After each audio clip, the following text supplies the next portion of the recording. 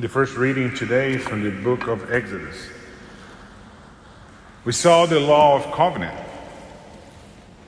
We are called to respect the disadvantaged Israelites, mainly the alien, the widow, and the orphan. In a patriarch society, they were unprotected members of the society. They did not have a male provider. The aliens, those who have no relatives in that, they have no land, they have no protection.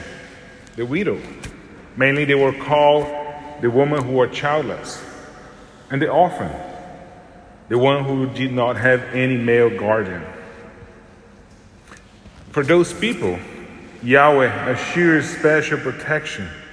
The Anawims, the little ones. God becomes their defender and protector. For the needy, the poor, as we heard in the first reading today, no interest on loans should be added. It was okay for the wealth, not for the poor. And even the cloth, they have to be returned before the evening. People were called to act in a compassionate way, just like God acts with us. Yahweh, on compassion, is the measure to each one of us. We should be compassionate as God is compassionate with us. A lot of times that's hard. Sometimes we want people to, that person wasn't fair with me. Therefore, I just want them to go to hell or something like that. But then sometimes we are really compassionate with ourselves.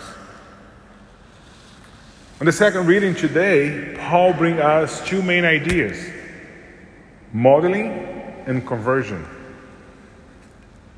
Paul sees an example of his life as part of his mission. He is an imitator of Christ.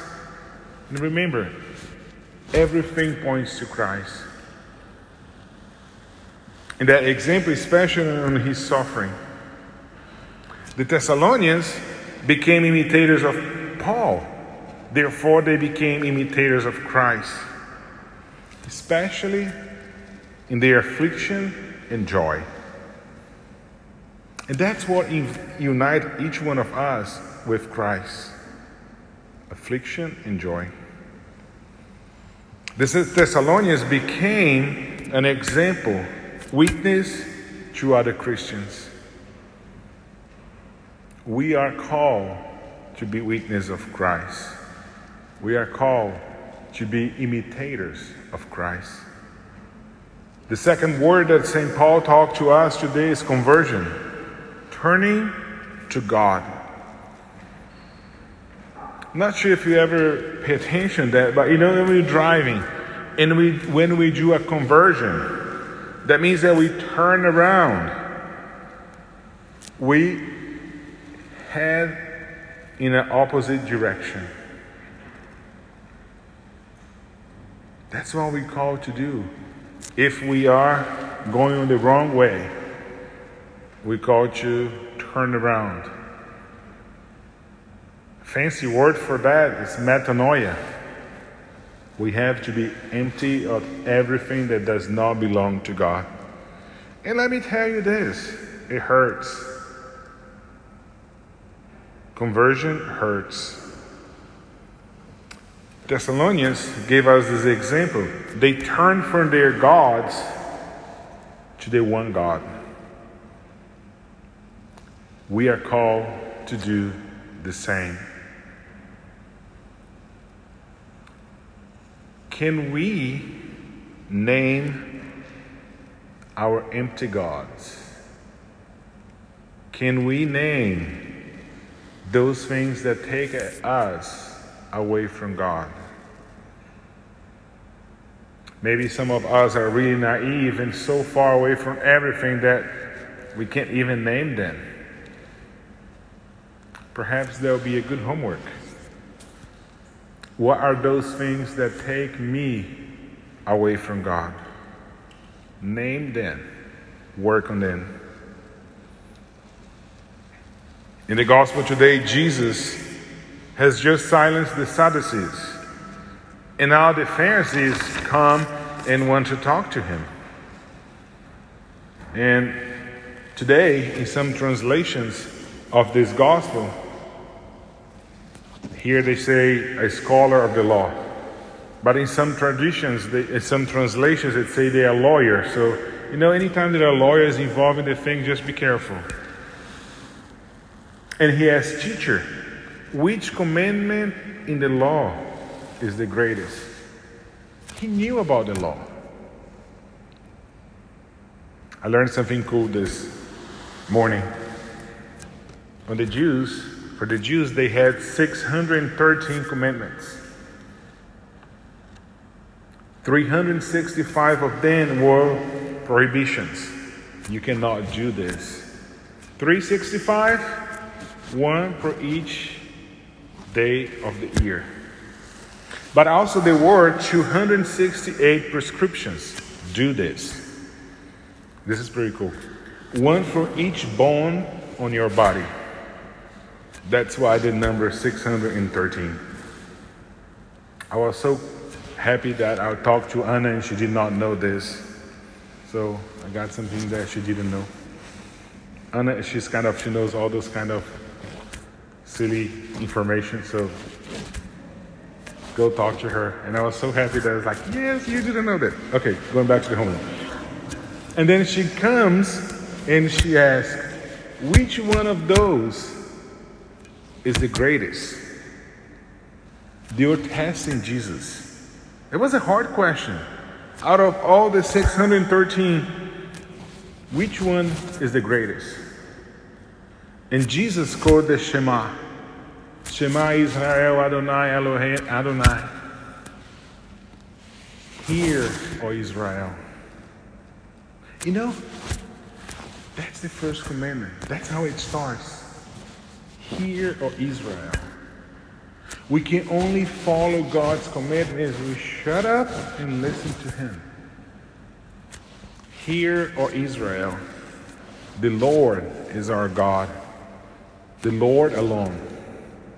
Therefore you shall love the Lord, your God, with all your heart, with all your soul, and with all your strength.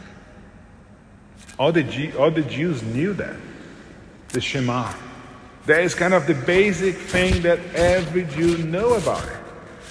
Jesus is not bringing anything new, but He brings them back to the basic.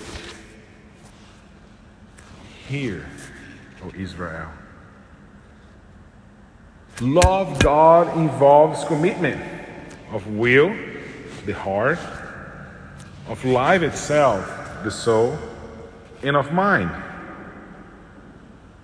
But Jesus doesn't stop there, just like those infomercials. But wait, there's more.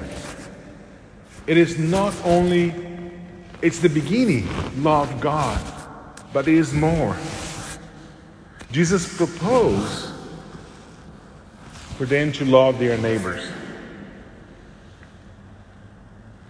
And we have to understand that in the context of the Leviticus, neighbor means another Israelite.